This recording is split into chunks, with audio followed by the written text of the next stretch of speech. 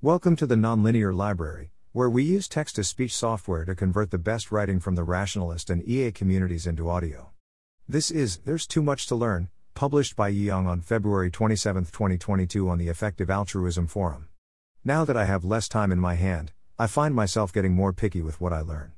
I think most of us have some intuitions on what we pick to learn, but I haven't seen anything that has been codified. This is my rough attempt to make my own intuitions more explicit.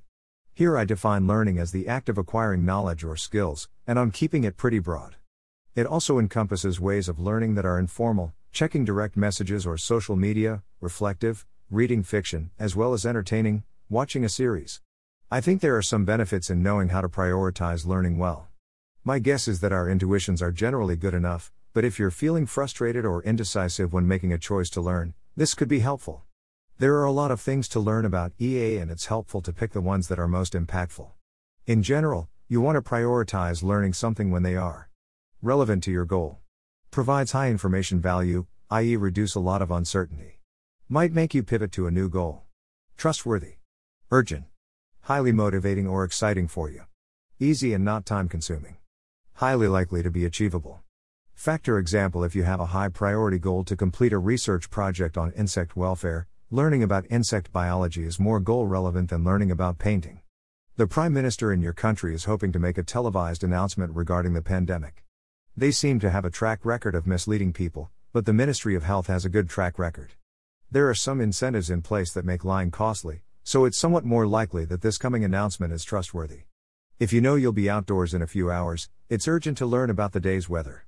You might feel more curious or excited when it comes to predicting AI takeoff speeds, so you're pretty motivated already. You might feel naturally motivated, but reading about this specific article on AI takeoff speeds requires a lot of time and focus. Goal relevance.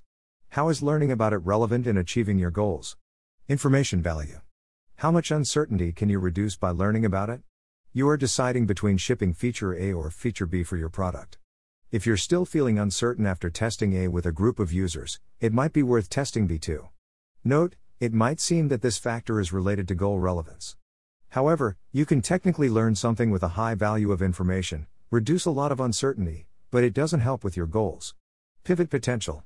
How learning about it could potentially change your goals? What are your riskiest assumptions? You are hoping to travel to a conference in a few months, but might face travel restrictions. You set a weekly Google alert for this. You might not change your goals immediately, but there might be an untrivial chance you need to. Note, technically you could have a meta goal for prioritizing goals, but I'm putting this here just in case. Trust level. Before engaging with the material, how much can you trust the material based on prior information you have about it, for example author, platform, etc. Urgency. How helpful is learning about it now versus later? Motivation.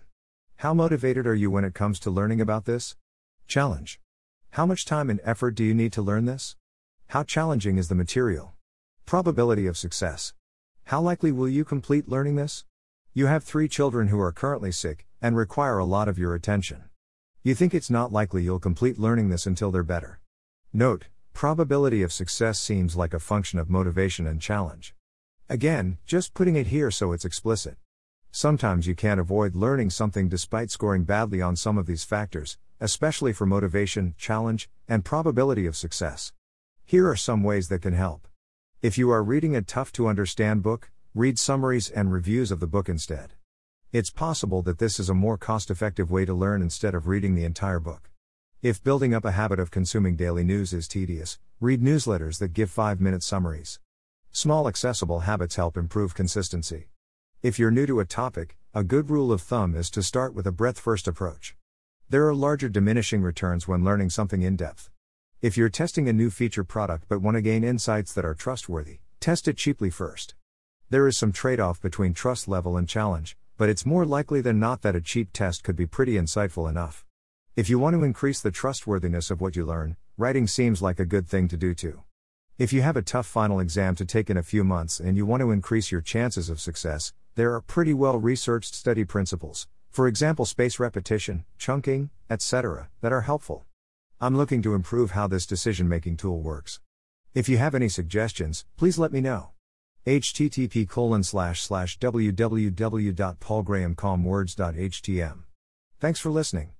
To help us out with the Nonlinear Library or to learn more, please visit nonlinear.org.